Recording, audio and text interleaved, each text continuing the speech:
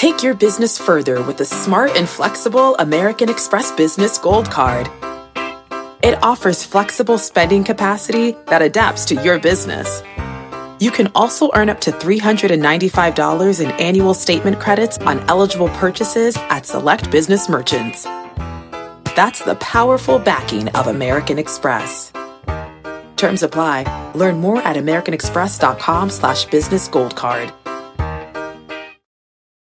The market doesn't joke around, so why would you? Get serious. Choose Tasty Trade. Tasty Trade gives you the tools you need to make smarter moves. Dig into data with advanced charting, track profit accurately with order chain trackers, see risk clearly with curve analysis, and trade with low-capped commissions, stocks, options, futures, and more. All on one platform. No wonder serious traders choose Tasty Trade. Join the club, genius. Tasty Trading is a registered broker-dealer and member of FINRA and SIPC.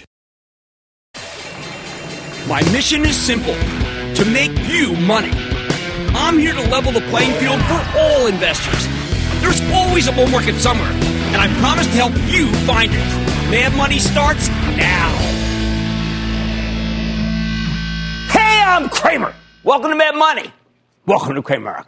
Other people want to make friends. I'm just trying to make money. Because my job is not just to entertain you, but it's also to educate and teach. So call me at 1-800-743-CNBC or tweet me at Jim Cramer. Query: what kind of self-destructive maniacs actually want long-term interest rates to go higher?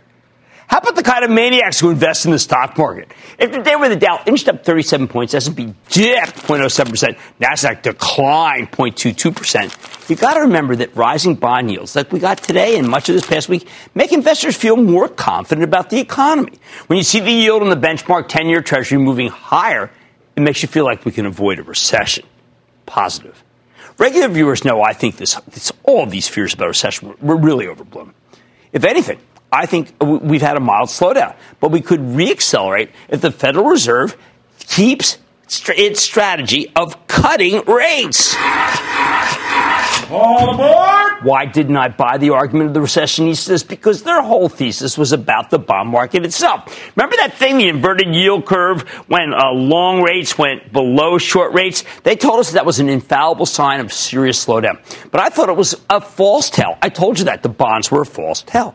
Treasury yields were tumbling not because we had a weaker economy, but because our rates are so much higher than the rest of the developed world. So you had tons of foreign money flooding our bond market, pushing prices up and yields down. Now the smoke is cleared and the markets feel more placid. That's why last night I warned you not to become complacent about stocks.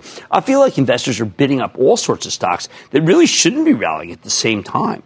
However, we had some today meaningful profit taking, notably in Apple, after a research firm cut its price target and its earnings estimates off of an accounting issue involving Apple's entertainment offering. Although Apple strenuously denied that estimates should come down like that, Apple kiboshed it. People didn't care. They kept selling the stock. Also, Broadcom, the semiconductor giant, got hit after reporting some slightly, let's say ever so slightly disappointing numbers. The stock lost 10 points to a level that I actually find interesting. But I admit I might be premature. More on that later when we play hostage, no hostage to China. All in all, though, I'm concerned about stocks here. I worry that this market won't be able to maintain its rosy hue, with the banks, the cyclicals, the transports, the soft goods all moving higher when we have a difficult Fed meeting staring us right in the face next Wednesday. But let's not get ahead of ourselves. Let's go back to our game plan. The game plan for next week starts on Monday, when we're likely to learn more about the much-lamented WeWork IPO. The forced nature of this underwriting has me a little spooked. The market can't seem to bear even a $15 billion valuation for a company that was valued at $40 billion. This whole WeWork deal makes me nervous. When you have an IPO that can't seem to find a price low enough to bring public, well, wait a second. Maybe you shouldn't bring it at all. I mean, if WeWork is that desperate, why the heck would anyone want to buy the stock other than to flip it, maybe? Now, does this stock have the power to knock down the whole market? That's the thing about broken IPOs. They do have a nasty habit of bleeding over to the rest of the market. I say let's see if they can even price the darn thing, maybe around $10 billion. That might be a level where this heavily indebted millstone won't drag down the averages. Given that there's some seriously positive revenue growth, maybe some people can stomach the losses at a low enough valuation. Maybe. Tuesday, after the close, we hear from two super important companies, FedEx and Adobe. The last time FedEx reported, management had some pretty negative things to say about trade, especially trade with China, because of the trade war. I think this company has a better handle on the global economy than the Federal Reserve or the Commerce Department or even the White House. I doubt things have gotten better since last quarter, not when you consider all these trade tensions. Then there's Adobe. It's a cloud king with a stock that's down about 11% from its high. That's a rare discount. I'm betting Adobe will deliver a strong quarter as it's at the epicenter of digital commerce, and that's the most robust part of all technology. Speaking of robust tech, Zscaler, the cloud-based cybersecurity company, is having an analyst day. And boy, is this one ever important. Why? Because when Zscaler reported earlier this week, its CEO said that it's taking a little longer to close big deals. Wall Street interpreted that as meaning the company now has competitors impinging on its territory, and it caused the stock to get crushed, with the pin action actually devastating the entire group. Frankly, the whole cybersecurity cohort has been crumbling, including CrowdStrike, which I thought last night told us a great story of this very show. We also get some macro figures for industrial production and capacity utilization. I am hoping, at least for the bull's sake, that they'll be weaker than expected, because on Wednesday, Fed Chief Jay Powell gives us his latest monthly pronouncement, and he needs as many weak numbers as he can possibly muster if he's going to justify a rate cut, especially after the strong retail sales number we got today. I really don't envy Powell here. On the one hand, he's got the president calling him a bonehead for raising interest rates too quickly last year, which slowed the economy to stave off the phantom of non-existing inflation. Now, you know I felt that Powell did a bad job on this, but that's okay. I wouldn't call him a bonehead. Well, I kind of did, but now it's the president. He's got more of a bigger office than me.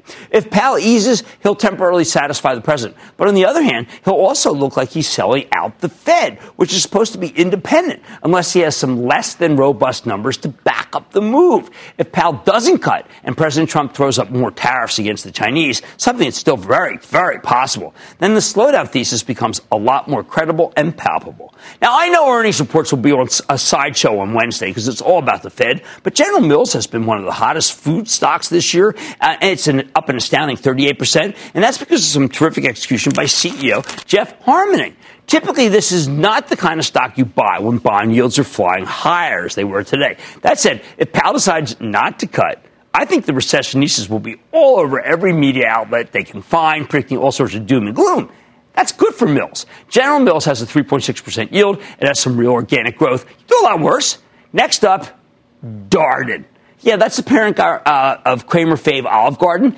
It's been one of the best performers out there. Even hit a new all-time high today. You wouldn't get that move if the consumer were hunkered down, worried about a slowing economy. Like FedEx with World Trade, Darden gives you a great read on the state of the average American looking to order in, stay home, go out to dinner. I know I'll be listening. They do a lot of, they've been doing a lot of stuff with takeout that's very technological. Finally, while there are no earnings of note on Friday, I think we might be due for a trade update from the president. He's been prone to offer his views on Twitter about China in the afternoon. They've often left us puzzled, if not stunned, and I've come to dread the tweets about trade on Friday. All I can say is you've now been forewarned. Bottom line, we've had a monster good week. It's been a couple of good weeks to the market, and it's been on a real roll. But I got to guard you against complacency here. We got a big, bad Fed Reserve meeting looming next week. And if Jay Powell can't find a way to thread the needle between fealty to Fed orthodoxy and presidential pressure simultaneously, well, this market could have a very rough go of it next week. Let's go to Noor in Georgia. Noor.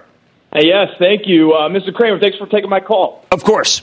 This one's on Keurig Dr. Pepper. Current stock price. What's your take? Is it in line with where you think it deserves to be, or is it possible this thing may be I like the stock. I like the stock very much. I think that Gam Gord is doing a terrific job. I would buy it on any weakness. It's one of my favorites, and not just because I like Diet Dr. Pepper, as everybody knows, on a late Friday afternoon. Sure, the market's been on a roll, but I want you to be You got to guard against complacency here, people. Things may not go the Bulls' way on Wednesday. On Mad Money tonight, wondering which companies are controlled by the trade talks with China? Well, I'm going to play hostage, non-hostage. I'll run down the list. Then, Smile Direct sure didn't leave investors smiling after its first day of trading. Should you brace yourself for more pain ahead? I'm going to give you my take. And school's back and in session. You know what that means. Homework is due. I'll turn mine in tonight and let you know which companies are making the grade. Hey, there's a couple of bargains. So stay with Cramer. Don't miss a second of Mad Money. Follow @Jim Cramer on Twitter. Have a question? Tweet Cramer. #MadTweets. Send Jim an email to madmoney@cnbc.com or give us a call at 1-800-743-CNBC. Miss something? Head to madmoney.cnbc.com. Fact. Running a business is not getting easier on your wallet. With higher expenses on materials, employees, distribution, and borrowing, everything costs more.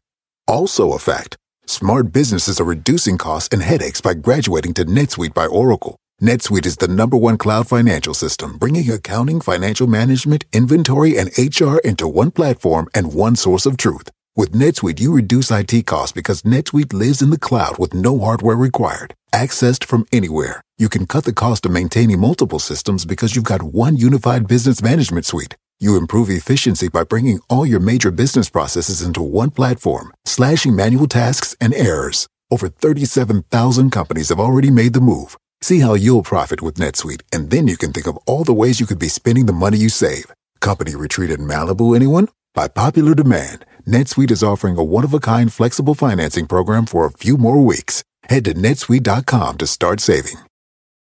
When you're hiring, the best way to search for a candidate isn't to search at all. Don't search, match with Indeed. Indeed is your matching and hiring platform with over 350 million global monthly visitors, according to Indeed data, and a matching engine that helps you find quality candidates fast. Use Indeed for scheduling, screening, and messaging to connect with candidates faster. Plus, 93% of employers agree Indeed delivers the highest quality matches compared to other job sites, according to a recent Indeed survey. Leveraging over 140 million qualifications and preferences every day, Indeed's matching engine is constantly learning from your preferences. Join more than 3.5 million businesses worldwide that use Indeed. Listeners of this show will get a $75 sponsored job credit to get your jobs more visibility at Indeed.com/madmoney. Just go to Indeed.com/madmoney right now and support this show by saying you heard about Indeed on this podcast. Indeed.com/madmoney. Terms and conditions apply. Need to hire? You need Indeed.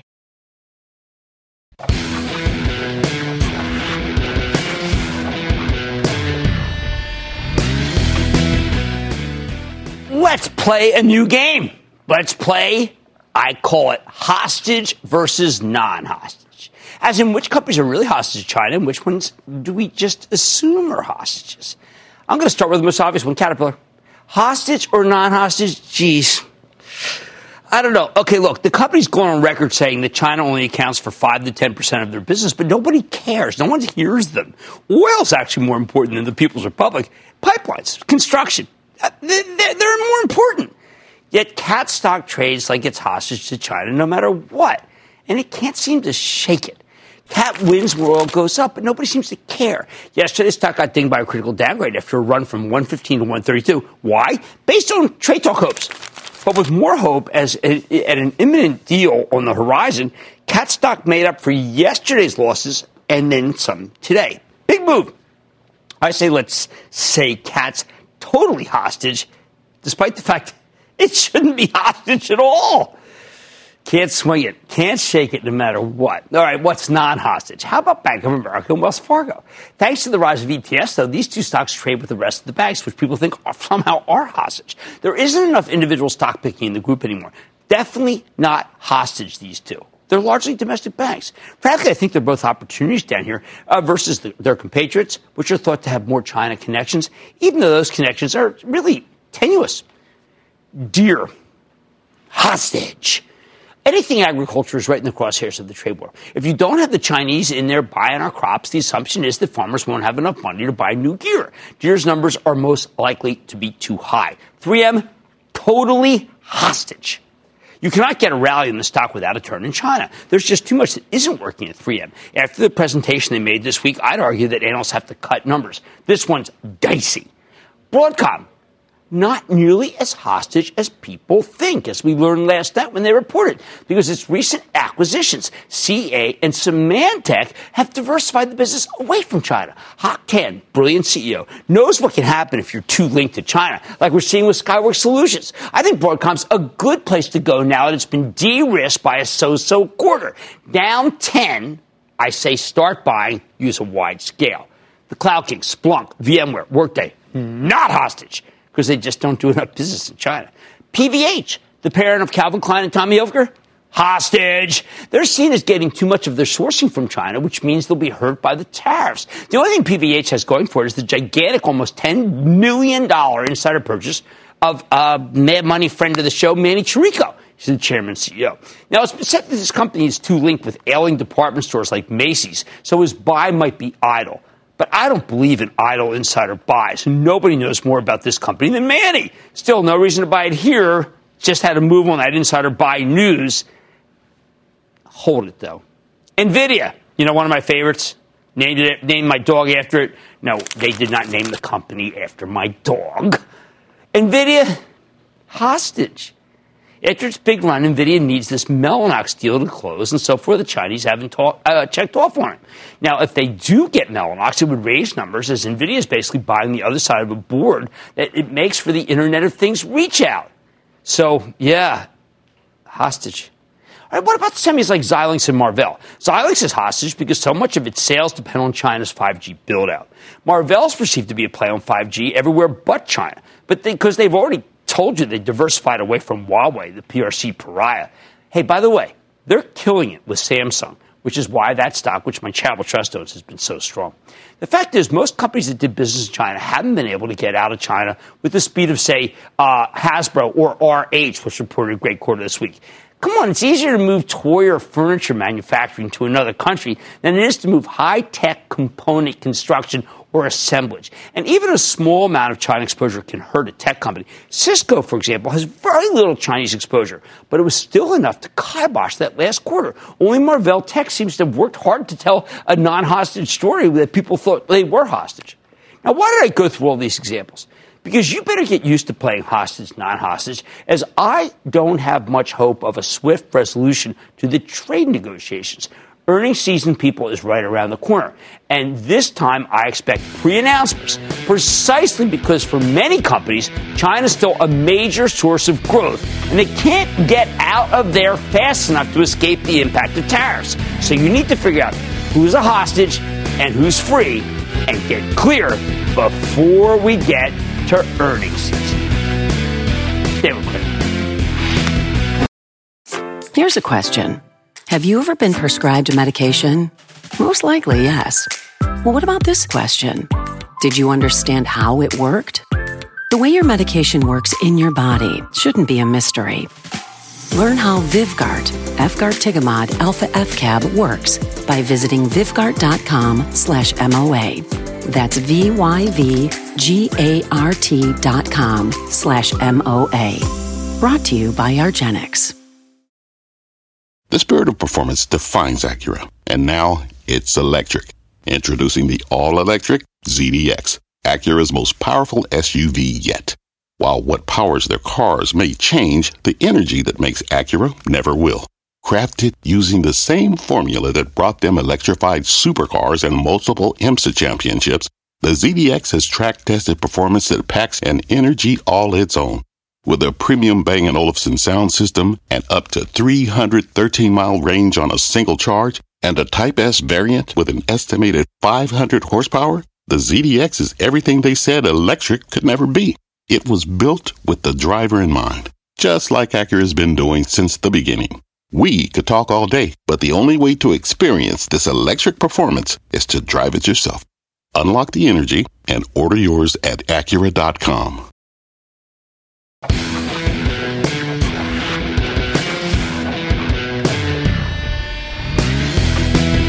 Now like the market's trying to stabilize. Look, we had a pretty strong week for the Dow. Underneath, I'm a little worried. Investment bankers are coming back from their summer vacations. We're starting to see yet another wave of somewhat eagerly anticipated IPOs, depending on which one. I mean, you got Peloton, maybe Postmates, and of course, this WeWork. The We company coming soon. But the thing about this stage of the IPO cycle is that you're starting to get lower and lower quality merchandise. That always happens. Sooner or later, the market will notice. And that's what happened yesterday morning when Smile Direct Club, SDC for you home gamers, came public. Now, this is a teledentistry company. Rather than going to an orthodontist over and over again to get braces, you can get a remote appointment on your computer. No in-person visits required. Then they'll sell you high-quality clear aligners, a lot like Invisalign, for less than half the cost of traditional braces. In other words, SDC is a disruptor in the field of orthodontics. So many investors and commentators believe that it would be a good deal, and instead, it flopped. Now, don't get me wrong. I always thought Smile Direct Club had potential. At least I did until I saw where the IPO price, which is at $23, was above its proposed range, which was already pretty aggressive. Once I saw that, I figured it might struggle. And I said so on Squawk on the Street. But even I, as negative as I got on this thing, did not expect it just to completely tumble and melt down. In case you missed it, SDC priced at $23 and then immediately began trading at just $20.55. Think about all the loss. That's an instant 10% loss for anyone who got a piece of the deal. It only got worse from there, with the stock sliding to $16.67 at yesterday's close. Ouch. Okay, the stock rebounded today up 12% to 18 and change. It's still down substantially, though, from both the deal price and the first trade. That's a pretty demoralizing start for Smile Direct Club. So we need to ask ourselves, was this breakdown right? Or just did the underwriters botch the pricing? So let's take a closer look, because there's a lot to learn from this escapade. I haven't touched on enough of these IPOs. They're very exciting, and you get one, and then you forget about it. First off, Smile Direct Club really does have a cool concept. I know it sounds a lot like Align Technology with its clear, removable retainers, and that's because it is like it. However, there's some key differences. Without insurance, Invisalign's product goes for $3,000 to $5,000. SDC's costs roughly $2,000. Even more important, if you want to get Invisalign, you have to go to an actual orthodontist and get monthly checkups. SDC lets you take your teeth impressions at home via a kit, although you have physical locations where you can get it done professionally. You can check in with the dentist via teleconferencing. Now, that's a lot more convenient, isn't it? SDC also recently rolled out nighttime aligners. You wear them for 10 hours at night. For whatever reason, you can't wear the normal ones during the day. Now, I think this story is practically custom-tailored for millennials who want to look their selfie best at all times. SDC is a bargain. It's convenient, and it makes you look better on Instagram. That's the trifecta. That's the story. How about the numbers? In the first 6 months of the year, SDC had spectacular 113% revenue growth. The gross margin, what they make after the cost of goods sold, increased by 1,200 basis points to 77.6%. Their earnings for interest, taxes, depreciation, and amortization just barely turned positive at $2.3 million. What's eating up so much of their money? Marketing expenses. In fact, SDC's marketing expenses grew faster than their sales, up 141% year over year to $209 million. Not what I like to see. So let's go over the pros and cons. On the plus side, what do we have? All right, we've got truly turbocharged growth, while their sales growth decelerated from 190% last year, 113% in the first 6 months of this year. Come on, that's pretty darn good. Not many companies can boast of that kind of number. Their average selling prices are going up. Always a good sign. And the opposite of what we've seen from Align Technology, which has had its stock eviscerated over the past year because of competitors like SDC arriving on the scene. I also like that the company's trended toward profitability, even if it's not quite there yet, if any substance. Those are the pros. How about the cons? First and foremost, there's that marketing cost number. Ideally, you want your revenue growth to exceed your marketing and selling expenses. With Smile Direct, it's the other way around. Hopefully, they can tap the brakes on promotional activity once they've reached a critical mass level. But we'll have to see. Second, I am always a touch suspicious whenever I see a company with a big in-house financing arm, because in the past we've seen cases where easy financing masked weak demand for the product in question. This hasn't happened here. But I always think about it. It's in the back of my mind. That's a lot more pros than cons. So why did the IPO turn into such a disaster for anyone who had the misfortune to get in on the deal or maybe buy the stock at the opening? I think a lot of it comes down to the pricing. $23 was simply too high. Even at $18 and change, where the stock is right now, it's too high. Because SDC tells it for 8.5 times this year's back-of-the-envelope sales forecast. That's very expensive for this industry. Align Technology sells for roughly 6 times sales. Remember, Smile Direct Club isn't some kind of cloud-based software company. It doesn't have some sort of fantastic recurring revenue business model. It's basically in the same business as Align. Although, given that Align is actually profitable, it's not quite fair to compare the price to sales multiples. On the other hand, SEC is growing much faster. But this is now a market that suddenly values profitability a lot more than growth, and that's crucial. It's not just valuation, though. At the end of the day, the key comparison here is Align Technology. And Align stock has been a total disaster of late, because it had a very big run, of late, because the invisible tooth aligner business has gotten increasingly competitive. Investors hate competition. When Align had the industry to itself, it was a great stock. But now you've got SDC coming in. 3M has been trying to make this move, not to mention an outfit called Strowman, and then Dentsply Sirona. Frankly, it's starting to feel a little crowded. Like, you know what it does? It feels like the online food delivery space where Grubhub used to be the great investment, but it became a real dog once others started moving in on their territory, which is why it's very hard to recommend. Don't buy. Bottom line. I think the underwriters priced the Smile Direct Club deal far, far too aggressively. Totally misjudged the demand. Something that starts happening, by the way, near the end of an IPO cycle like we've had, not the beginning. But honestly, maybe this just isn't a great time for IPOs of companies with terrific revenue growth and no profits that operate in increasingly competitive industries. I don't know what the right price is for SDC, but I do know I wouldn't pay more than $16 and change for it, exactly where the stock bottomed just yesterday. Mike in Florida. Mike. Jim, it's great talking to you. Same. I'd like to ask you a question about the stock of RealReal. You mentioned the stock a couple of weeks ago, and I agree, their business concept certainly is excellent. But on August 30th, 2 law firms put out shareholder alerts on the stock. And this was related to their IPO, and the firms are investigating potential violations of the security laws. But what's interesting, it seems to be having absolutely no impact on the stock, because since August 30th, RealReal has had 9 straight up sessions. My question, should I add to my holdings in RealReal? I like RealReal very much. By the way, my wife just used RealReal this week and just loved it. We've liked this stock. We think it's a terrific situation. But, when we were talking to Everlane, they like it. So I think that RealReal's the deal, and I would really recommend you buy some more RealReal. All right, listen up. I thought Smile Direct Club had potential until I saw where they priced it. I wouldn't pay more than $16 for it, which is where it bottomed yesterday, not today. Much more Mad Money had. Now that we're finally in back-to-school season, I think it's time to do some homework, a massive amount. First, I'm tackling a sector I get the most calls on, biotech, to see if any under-the-radar plays could be worth considering. Then I'm eyeing under-the-radar chip maker that is a proxy for the trade negotiations with China. I'll tell you if it's worth considering as positive chatter about the talks trickles out, even though you know how I feel. And then all your calls rapid fire in tonight's edition of the Lightning Round. So stay with Cramer.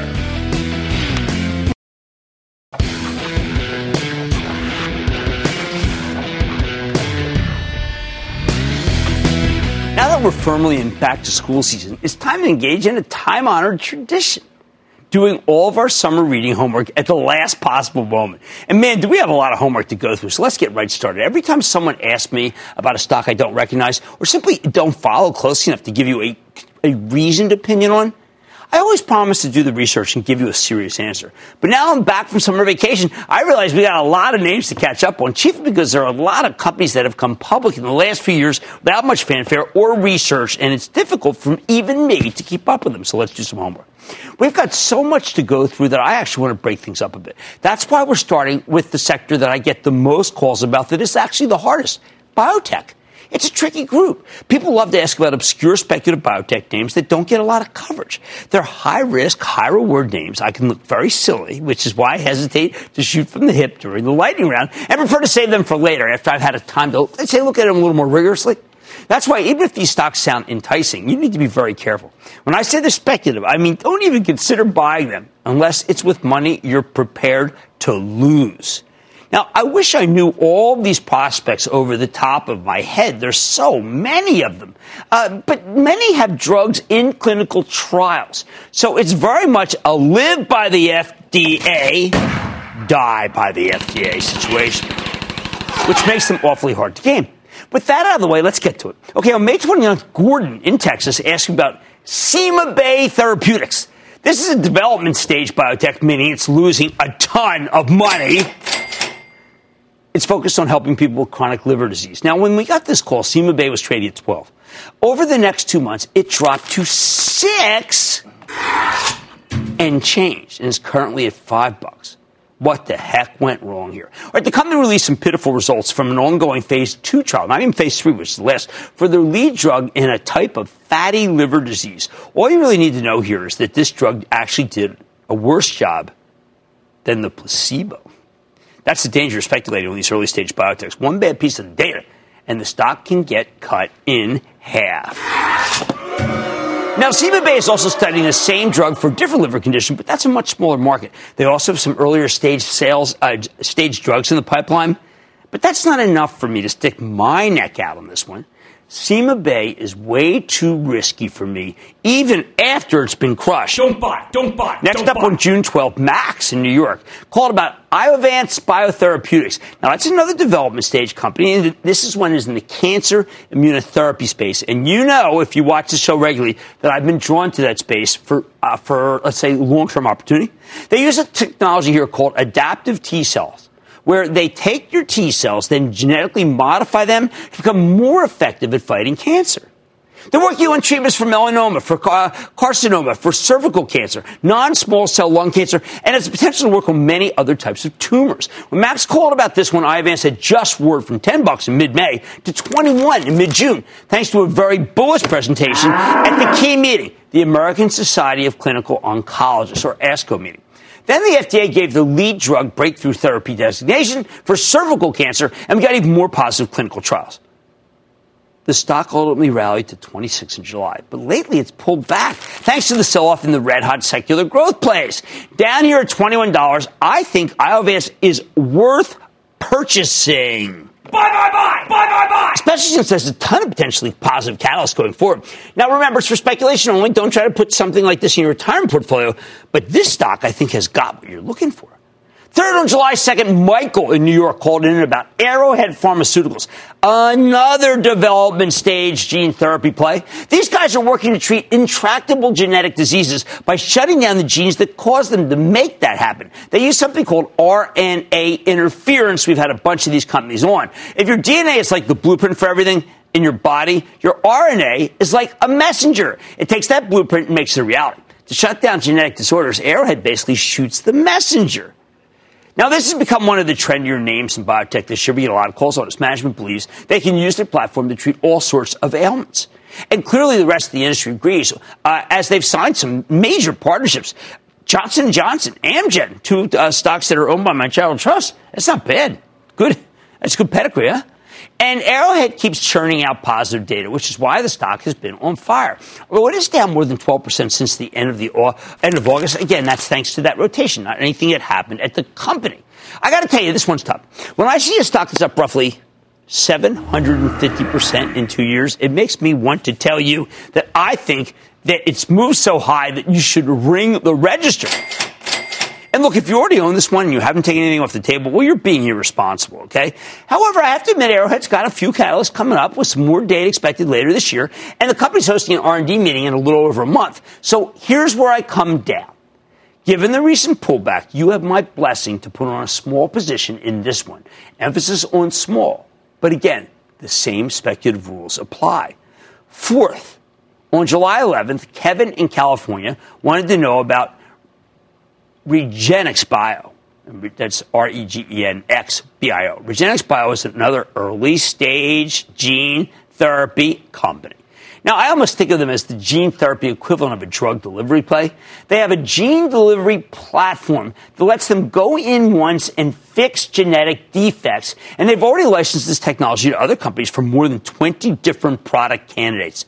God, the inventiveness of some people is great.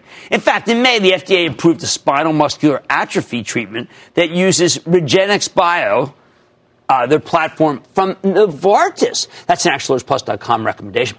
Plus, they've got their own clinical trials going for diseases like wet age-related macular degeneration, which causes blindness and is a very big market. The stock's been a real wild trader. It's down more than 50% from its highs a little over a year ago. But just this week, it rallied nearly 20% after gene therapy competitors stumbled with some bad data. That said, it's still down substantially versus where it was trading in July. I like REGENXBIO's technology. If you want to speculate on this gene therapy delivery again, I'm saying fine. I like a lot of these. You know that. I'm drawn to this group because I love the risk reward, particularly for younger investors. Finally, on July 25th, a fellow named by the name of Scott in Florida called about Krystal Biotech. And that's Krystal with a K, kind of like where you get the Krystal burgers. This is yet another gene therapy company. Krystal's focused on treating rare, debilitating skin diseases. Now, this stock has more than doubled year to date. And against, I'm hesitant to recommend it up here, even as their lead drug candidate, a gene therapy for a condition that causes your skin to blister way too easily, has made good progress. Interesting. So why do I like Arrowhead and REGENXBIO, but feel less confident about Krystal? Because Arrowhead and REGENXBIO are plays on particular gene therapy technology platforms, meaning they have a lot of shots on goal. Krystal's focus is much tighter, which means you have fewer opportunities for potential upside. Plus, the other two have high-profile partnerships with major pharma and biotech firms. They've got believers who know a lot more about this business than I do, whereas Krystal doesn't. So if you want a super speculative gene therapy stock, I'd rather that you go with Arrowhead or REGENXBIO. The bottom line, after going over the caller's best biotech ideas from over the summer, there are three that I'm willing to bless for speculation: Iovance, Arrowhead, and REGENXBIO. Just be careful with them. Younger viewers, listen to me. You got your whole lives ahead. You can make back any losses. One of these might belong in your Mad Money portfolio, as long as you have decent risk tolerance. As for Krystal and CymaBay, sorry, too risky for me. Stick with Cramer.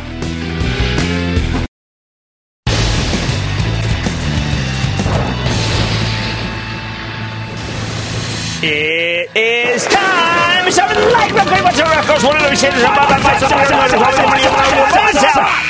And then the lightning round is over. Are you ready, Ski? Time for the lightning round. Let's start with Devin in California. Devin! Jimbo, my man. Yo. Thanks for taking the call. My pleasure. Being a pioneer. Hey, listen, I'm managing a custodial account for my kids. Okay. And it's up significantly. I'm looking to pick up Trex on a pullback. Now, look, we've been recommending Trex for a very, very long time. But I've got to tell you, this thing is now going parabolic, and I do not like parabolic moves. You have to wait for that thing to come down. And, boy, I feel great that we've been recommending it because I use it in my house. But that said, wow, a 50%. I'm going to have to say up here, don't buy. Let it cool off. It's okay. Let's go to Mark in Wisconsin. Mark. Jim, a couple weeks ago, I called you up and asked you if it was time to take profits in Enphase. Since that time, the stock's been beaten down from 35 to 22 by people taking profits. Right. And short sellers are jumping on the stock now because Generac is coming into the space. So should I use this weakness to buy more, or should I just clear out? I'd appreciate your thoughts. I'm glad you asked about this, Mark. The heat that I've taken about opining on Enphase in Twitter has left me to say, okay, it's every man and woman for themselves on this one. It's too hard. You're right. The shorts are all over it. I am going to say I don't have a view. I am going to be the punter, just like on a specialty team in fantasy. Let's go to Gene in Arkansas. Gino! Hey, Jim. This is Gene in Arkansas. I'm a transplant Texan, go Horns. And I've got two sons that graduated from Arkansas, so I'm split personality, go Hogs. Oh, man, it must be something at home. Boom, boom, boom. Yeah, I've got a question about an investment I made back in April, and it's Alcon Labs. It was spin off from Novartis. Right. And I have a long history with it. I like it. I like Alcon, and I like Novartis. We're inviting Novartis for the Charitable Trust. I think you got winners abounding there. I need to go to Alex in New York. Alex! Jim, how you doing? I am good. How about you? Great. I just want to say my 9-year-old son running tonight really enjoy your show. Thank you. There you go. That's what I want to hear. All right. Rite Aid, the equity Rite Aid. I purchased it before these acquisitions with Walgreens. Too risky. Doug in Arizona. Doug? Yeah, hey, Jim. You're up, Doug. Hey, it's Doug in Arizona. Big booyah for you, Jimmy. Booyah right back. I've been watching you for a long time. I DVR your show every day so I can watch it when I get home. Okay. Made a lot of money on you last year for the Starwood tip back in October. 15% up from there and 8% dividends, so I appreciate that. But I'm calling about TGE right now, Tallgrass Energy. No, I'm not an arbitrageur. I know people think it'll be a higher bid, but I say ka-ching, ka-ching, ka-ching, and that, ladies and gentlemen, the conclusion of the Lightning Round. The Lightning Round is sponsored by TD Ameritrade.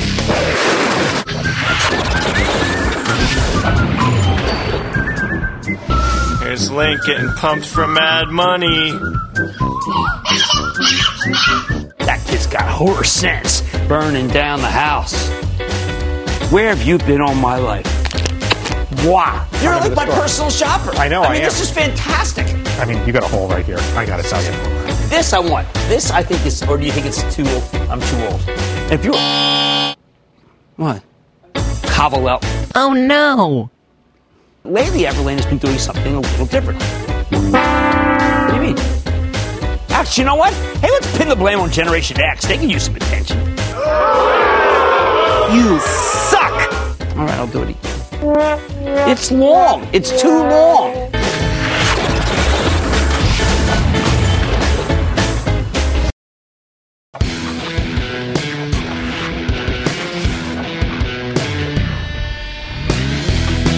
Tonight we're catching up on all the homework we missed out over the summer. And by homework, I mean the stocks I promised to research because I didn't know enough to opine to you, and I'm not going to cuff it. We already covered our biotech summer reading. Those are the toughest. But now I've got 3 more, a small chip maker, and a couple healthcare stocks. First, on July 19, Frank in New York called in about Accelerate Diagnostics. And this company is actually a company we discussed before. Also part of a homework segment back in April. So what happens, obviously, I was stumped twice. I am a chump. Accelerate Diagnostics is a company that tries to deal with a very serious problem, the rise of antibiotic-resistant diseases. Bacteria evolve quickly, so we're seeing more and more of these superbugs that resist most forms of antibiotics. Now, there are ways you can diagnose which drugs might actually work, but the current technology usually takes 2 or 3 days to come back. And if you're talking about a serious disease, well, I mean, 2 to 3 days, I mean, that's ridiculous. It takes way too long. But Accelerate Diagnostics accelerates the diagnostics. It's got a simple solution. Their diagnostic system allows for much faster turnaround times in these tests. They can ID a bacteria or fungus in 90 minutes and figure out which drug it's vulnerable to in 7 hours. However, the company is having some execution issues. So the last time I talked about this one, I told you to wait for more evidence that hospitals were actually buying their machines before you did any buying of the stock. Accelerate Diagnostics has seen the shares since rally about 10%. That's a little better than the overall market. How about the fundamentals? All right, we're waiting for signs of better execution. And you know what? The more I look at it, the more all I can say is that we do not have signs of better execution. In its last 2 quarters, Accelerate Diagnostics has dramatically missed Wall Street's already modest revenue estimates. Remember, these kinds of stocks really trade on sales. They're simply not selling as many machines as many investors had hoped for. So I'm not yet ready to recommend this one. Buy. Nope. Don't buy. And it's got such a good concept, I really did want to hit the buy button. We need to see some results, though, on the sales front before we can accelerate diagnostics and call it safe. Of course, management's saying bullish things about the fourth quarter, and I hope they're right. But hope is not an investment strategy. At the end of the day, this is a $1.1 billion company that did less than $2 million in sales last quarter. No, thank you. Next. What else? On July 30th, Brian in New York asked me about TTM Technologies. I said, I got to get back to you on that one. TTM Technologies is a semiconductor company, a chip company. They make printed circuit boards as well as radio frequency and microwave components. The TTM in the name stands for time to market.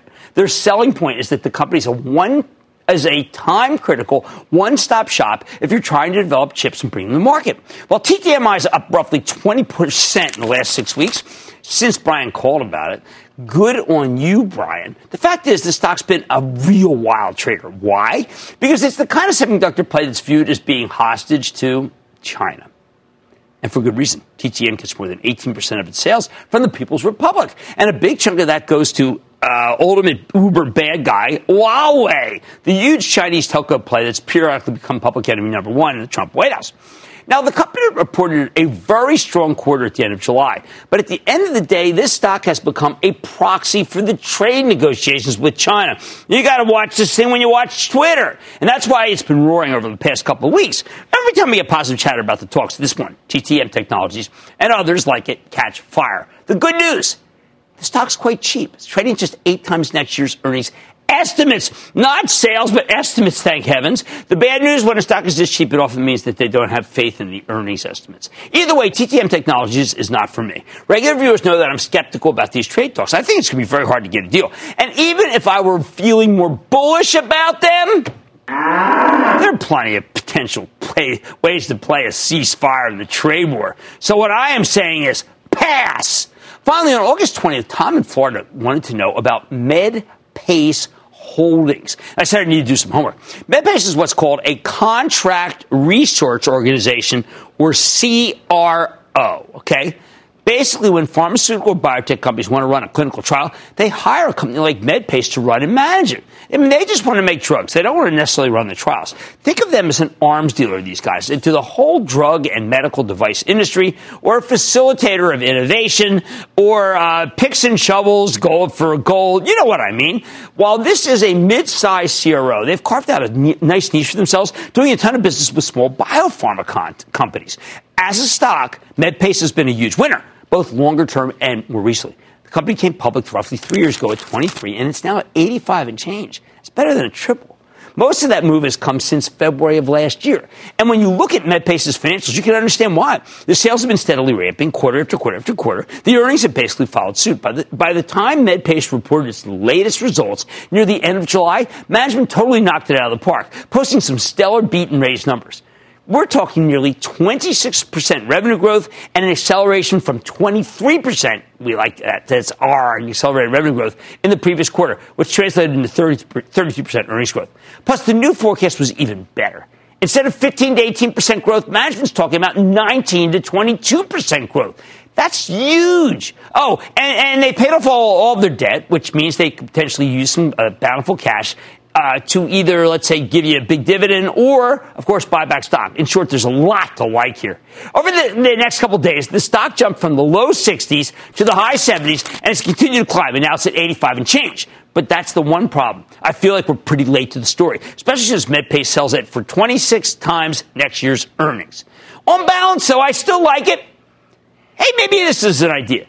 Maybe you start a small position in MedPace here. You have my blessing to do so. The numbers are simply too good to ignore. That said, I like this thing a heck of a lot lower because then it's something that might happen if we get good economic news that causes a rotation back out of the secular growth stocks to get hurt here. I don't want that. The contract research market's been a good one. MedPace is a great way to play this fantastic secular growth trend. The bottom line, finally, we're cleared out of all of the homework backlog, just in time for back-to-school season. Going forward, I promise I'll do a better job of keeping up with these in a timely manner. It's not right what I've been doing, but we have so much day-to-day press. Oh, and don't forget, of these last 3 homework names, MedPace is the one to buy, but only put on a small position here. And cross your fingers and hope it pulls back so you can get a better entry point. Stick with Cramer.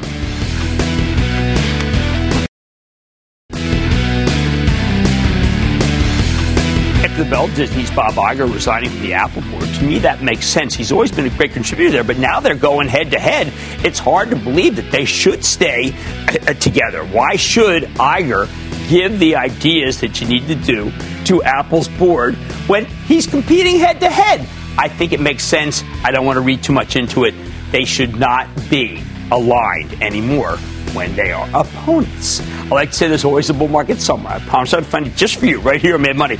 I'm Jim Cramer, and I will see you Monday!